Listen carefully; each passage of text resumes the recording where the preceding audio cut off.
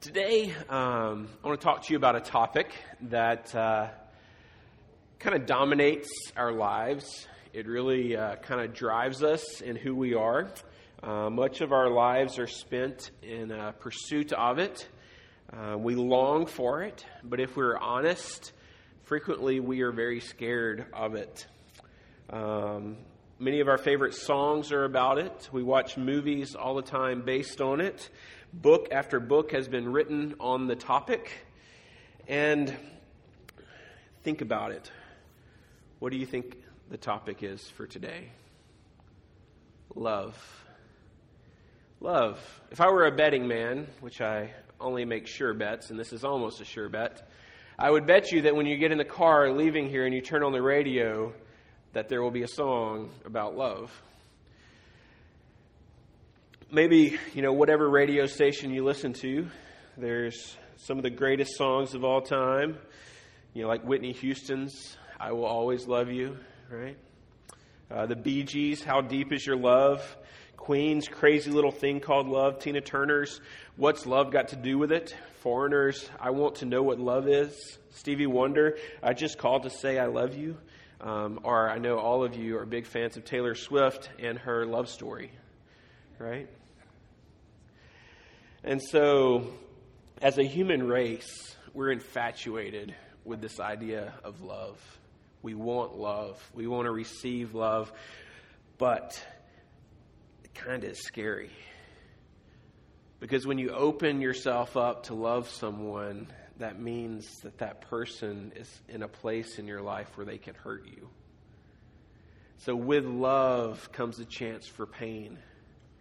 And that's what's so scary about it. And that's why so many times in our culture it just gets twisted. Scripture speaks a lot about love. And one passage that we really like, we like this passage, 1 Corinthians 13. Paul says, "Love is patient and kind. Love does not envy or boast. It is not arrogant or rude. It does not insist on its own way. It is not irritable or resentful. It does not rejoice at wrongdoing, but rejoices with the truth. Love bears all things, believes all things, hopes all things, endures all things. Love never ends." And we like that, right? Because we want to receive that kind of love. We want to get that kind of love in our life. But then there's the challenge of when we come to today's passage in Luke. What we do here at Potter's House is we work through parts of the Bible. And we're working through Luke right now. And we're in the middle of one of Jesus' sermons. In the beginning of his sermon, he's just laid out how basically if you're a follower of Christ, bad things are going to happen to you. It's going to be rough. You're going to have rough times. Rough things are going to happen, but you're blessed by God for going through that on account of Christ. And he comes out of that, and that whole section that we covered the last 2 weeks, and he says this in verse 27 of chapter 6 of Luke. He says, "But I say to you who hear, love your enemies." Wait a second. We don't want to love people that would hurt us. By definition, an enemy is someone who wants to hurt us. And Jesus is saying, love those people who want to hurt you. Do good to those who hate you. Bless those who curse you. Pray for those who abuse you. To one who strikes you on the cheek, offer the other one also. And from one who takes away your cloak, do not withhold your tunic either. Give to everyone who begs from you. And from one who takes away your goods, do not demand them back. And as you wish that others would do to you, do so to them. If you love those who love you, what benefit is that to you? Even sinners love those who love them. And if you do good to those who do good to you, what benefit is that to you? For even sinners do the same. And if you lend to those from whom you expect to receive, what credit is that to you? Even sinners lend to sinners to get back the same amount. But love your enemies and do good and lend and expect nothing in return. And your reward will be great. And you will be sons of the Most High. For he is kind to the ungrateful and the evil. Be merciful, even as your Father is merciful. So Jesus lays it out here, and he kind of redefines what love is. We look at love as this emotion, right? It's this feeling that we have, and we want to have this with another person, and we want to be loved by them and to love them and to be safe in that. And Jesus says, no, it's not about your safety. It's not about protecting your emotions, but it's about laying yourself out there. And you get rewarded by God, who is far better. And so today, looking at this passage, I was looking at it and I was like, well, what can we learn about love from what Jesus says here? And I found 10 things in this passage that we can learn about love from what Jesus tells us. And as I was working on this, my preaching professor from seminary came into my mind, and his name was Dr. Vogel. He had a very, very deep voice. I can't even get my voice as deep as his. And so he could really command your attention just with the depth of his voice. But he would, at this point, he would be saying, "Now, Wayne, you should never have a sermon with 10 points because people cannot remember 10 points. At most 4, best 3. So for the Dr. Vogels out there, I have 1 point with 10 subpoints. So the main point is love. But what do we learn about love from this passage? First, we see that love blesses. Love blesses. He tells us to bless and not to curse, to pray for those who abuse you. This is something that we all want in our lives. We all want to be blessed. And so we should do that in return. We should bless others. We should bless them by praying for them. And then next thing we see is that love demonstrates self-control.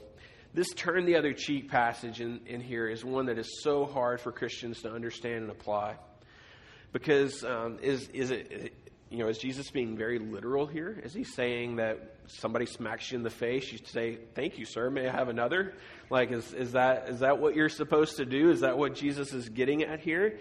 Well, no, I don't think so, because in a minute we're going to come back and look at all this specifically with Jesus as an application of it. But Jesus demonstrated how to do this, but also Paul did as well. There's a time in Acts where Paul has been falsely accused, beaten, thrown into prison, and then the city leaders kind of cooled down. They had high tempers. They cooled down, and they're like, "You know what? Just go tell those guys they can leave. If they'll just be quiet and slip out of town, they can just leave and be gone, and we'll be done with them." But what Paul does is he says, "Excuse me, no, we're not just going to slip away. In fact, we're Roman citizens," which was a big deal, and you beat us without a trial. And so those who did that, we want them to come and personally escort us out of the prison, right? And so Paul is showing, he's demonstrating he's under self-control. When he was being beaten, he could have screamed out, "I'm a Roman citizen, I'm calling down the royal guard on you to take you out for doing this." But he didn't. He demonstrated self-control, but then at the appropriate time, he brought up those facts, and he said, he brought up his kind of his standing and where he was. So that's one place where we see this kind of balance of what you're really looking for is self-control in these kind of situations where you're not flying off the handle and, "Oh, they hit me, I'm going to hit them back, and I'm going to get them." And even if it's not literal, we don't really have that much of a slapping society today, right? Like a lot of it's more verbal abuse and like backstabbing and that kind of thing, right? So how do we demonstrate self-control in those kind of situations? Because we have to balance passages like this one with passages like Luke 22:36, where Jesus told his disciples to go buy a sword. Right? And so obviously Jesus his intent is not just for Christians to be passive people who just get beat up all the time. Like, we're not just to be punching bags. But at the same time, we're not to be people who fly off the handle, lose our cool, and demonstrate a bad representation of Christ and what he's done for us. Next thing about love. Love gives. Love gives. This passage is another part that's kind of hard to understand. Jesus says to give to everyone who asks you. If someone takes your coat, give them your shirt too, is basically what he's saying. And man, is that challenging. And then we look at other passages of Scripture, like in Proverbs, where it gives so many warnings about the sluggard. And the sluggard who that lifestyle is going to lead to poverty. We also think of a passage where in 2 Thessalonians, and I'll turn there, 2 Thessalonians 3, and starting in verse 6. But what has happened is we see in the early church that they followed Jesus' teaching here. After the Holy Spirit came and the church is growing, what did the people do? They sold their possessions and they gave to anyone who had need. So they were literally following what Jesus said. Well, a little bit down the road in the church, after a little bit of time, they started to see this being abused. Because some people in the church were kind of just sitting around on their bums, not doing anything, and basically living off of everybody else. They were abusing the system. And so Paul then gave them this instruction in 2 Thessalonians 3, starting at verse 6. Now we command you, brothers, in the name of our Lord Jesus Christ, that you keep away from any brother who is walking in idleness and not in accord with the tradition that you receive from us. For you yourselves know how you ought to imitate us, because we were not idle when we were with you. He's talking about people who were just sitting around feeding off the system. Nor did we eat anyone's bread without paying for it. But with toil and labor we worked night and day, that we might not be a burden to any of you. It was not because we did not have that right, but to give you in ourselves an example to imitate. For even when we were with you, we would give you this command: if anyone is not willing to work, let him not eat. For we hear that some among you walk in idleness, not busy at work, but busybodies. Now such persons we command and encourage in the Lord Jesus Christ to do their work quietly and to earn their own living. And so we look at these passages and we're like, okay, so Jesus tells us to give to anybody who asks of us. And then Paul says, hey, if they don't work, they don't eat. So how do we balance that? Well, part of the balance there is knowing the difference between the two contexts. Jesus is specifically talking about our enemies, those who are outside of the church, those who are not believers, those who do not have the hope of salvation in Christ. And so for them, we need to show as much love and compassion as we possibly can. Paul is talking about those who claim to be followers of Christ, yet who are putting a bad reputation on the church and on Christ by being idle and being lazy. And he's telling them, hey, they need to get to work. They need to represent Christ better. And so that's not to say that we don't take care of Christians who are in need. We all fall into times of need, and that's what the church is here for, right? But at the same time, we don't want to empower someone in not taking care of themselves, right? We don't want to foster a community of dependency. A lot of research has been done on this lately, and humanitarian aid groups are actually kind of changing some of their philosophies in what they're doing now because of this mentality. Some companies, I'm not going to name any names, some will probably come to some of your minds, so I'm not speaking bad of these companies. I'm just telling you what has worked out in the world. There's been some companies that do things like, you buy a pair of shoes from us, we're going to give a free pair of shoes to somebody in a third world country that needs a pair of shoes. Okay, that sounds great, right? We want to get behind that. We're like, wow, that is an awesome cause. Like, these poor people don't have shoes. We want to give them shoes. Well, what the humanitarians have actually seen on a broader scale as this has played out is as these people come in and dump thousands of shoes in this village, well, now there was a woman, a single mom, who was providing for her family by making shoes and selling them. Well, now what has happened to her job? It's squashed because all of a sudden there's just free shoes everywhere. And so nobody's buying her shoes anymore because they can just get free shoes from these people down the street, right? And so we have to be smart about how we take care of people and how we love people. And I don't have all the answers, but I know that if it ever comes down to a question of do we help this person or do we not help this person, then you've already answered it wrong because you're asking the wrong question. The right question is, what is the most loving thing to do for this person? How do I love this person in this situation? Do I meet their immediate physical need, or do I help them learn how to meet that need on their own? Or do I do both? Usually that's the answer, is that, yes, I'll help you with this, but I'll also help you try to find a job. Yes, I'll help you with this, but yes, I'll also help you learn how to put your resume together. And so that's the right question. And that's what Jesus is getting at here, is we're to love these people and to do what we can do to help them, which is the next thing, is the fact that love does. It's not just an emotion. Love is hands and feet. Do to others as you would have them do to you, is what he says here.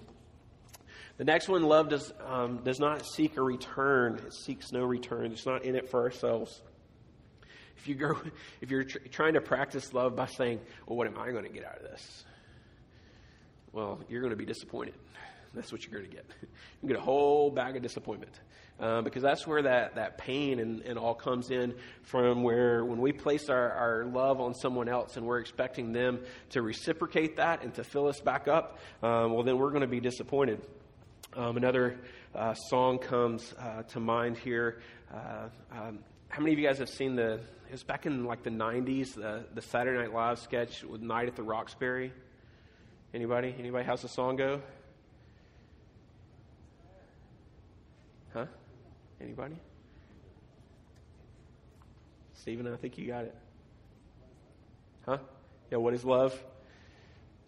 The song, basically, it's just over and over again. What is love? Baby, don't hurt me. Baby, don't hurt me no more. And that's the whole song, but it's to a good beat. So they do their head like this the whole time, right, in the car. So it's kind of funny. But yeah, that's our approach to it. I don't want to get hurt. I don't want to get hurt. I don't want to get hurt, because we think it's about us. But what Jesus is saying, no, true and genuine love is not seeking what's in it for you, but it's giving to others. But even though we know that we do not do it to seek a return, what Jesus promises is that we will be rewarded, that we'll be rewarded by God for demonstrating this kind of love. And so it is rewarded. Next, love is kind. It is undeserved. It is merciful. And it is from God. So, some of you might be thinking, Wayne, did you forget that it's like Easter today? Because you haven't talked about Easter at all, and it's Easter. Like, we came to church because it's Easter, and you're supposed to talk about Easter. Okay, let's talk about Easter. Easter is the greatest demonstration of love the world has ever seen. It is the greatest example of this. Let's go back a slide. It is the greatest example of this that the world has ever seen. Think about it. Jesus blesses. Even when he's on the cross, dying in the most physical, agonizing pain the world... It's the worst way to die that the world's ever really cooked up, okay? Like, we're outraged about chemical weapons now. It had nothing on the Roman torture system and what they did to just physical pain to kill someone. While Jesus is going through this, he prays for those people who are literally doing it to him and says, Father, forgive them, for they know not what they do. He blesses them. He demonstrates the greatest self-control. If anyone had the ability to get off that cross, it was him. He had legions of angels at his disposal that he could have called down into a battle, but yet he willfully chose to demonstrate self-control and go and do this. We even have one scene where he's facing trial, and one of the guards that's there slaps him and hits him. And did he turn and say, "Thank you, may I have another?" No. He said, "Well, why did you hit me? Was what I said not true? If it was true, then why did you hit me?" And so he demonstrates that self-control there that we're talking about. Jesus gives. He gives ultimately of his life. And it wasn't something just figurative. It was something that he did. It was action. He laid down his life for us. What did he get out of it? When he was going into it, it was all about just his love for us and his obedience to the Father. Because we see the scene in the garden where he's praying and he's saying, Father, if there's any other way that we can make mankind right with us, let's do that, because I don't want to do this. But not my will, but your will be done. He wasn't in it for himself. He sought no return. But yet he was rewarded. He was rewarded with resurrection. And that's what we celebrate on Easter, is the fact that he defeated death. He defeated sin. And he offers that defeat for us. He gives us that freely. And he was rewarded in his faithfulness.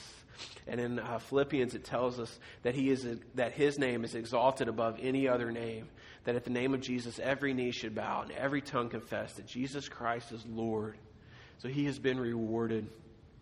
This was the ultimate act of kindness.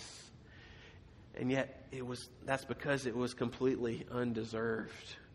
Just as he says here, God, for he is kind to the ungrateful and the evil. That's us. We are the ungrateful. We are the evil. To be evil means that you are an enemy of God. To be an enemy of God means that you're a sinner. So if you have ever broken God's word, if you've ever gone against God's will, then you are literally an enemy of God.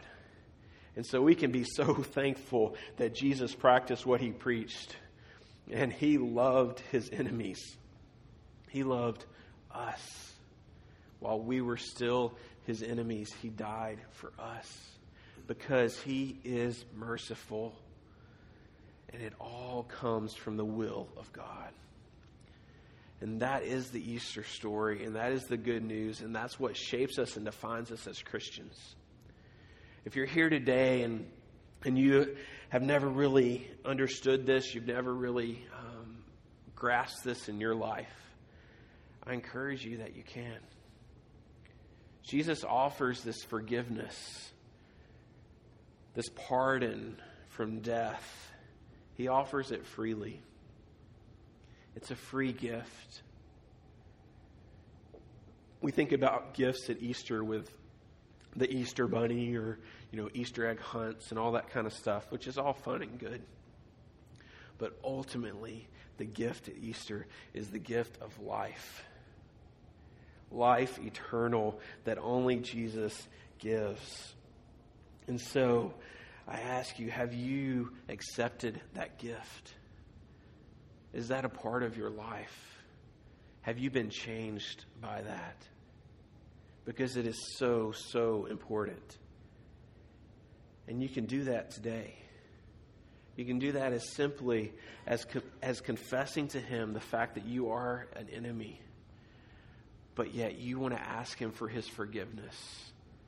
And that's a prayer that he is glad to answer.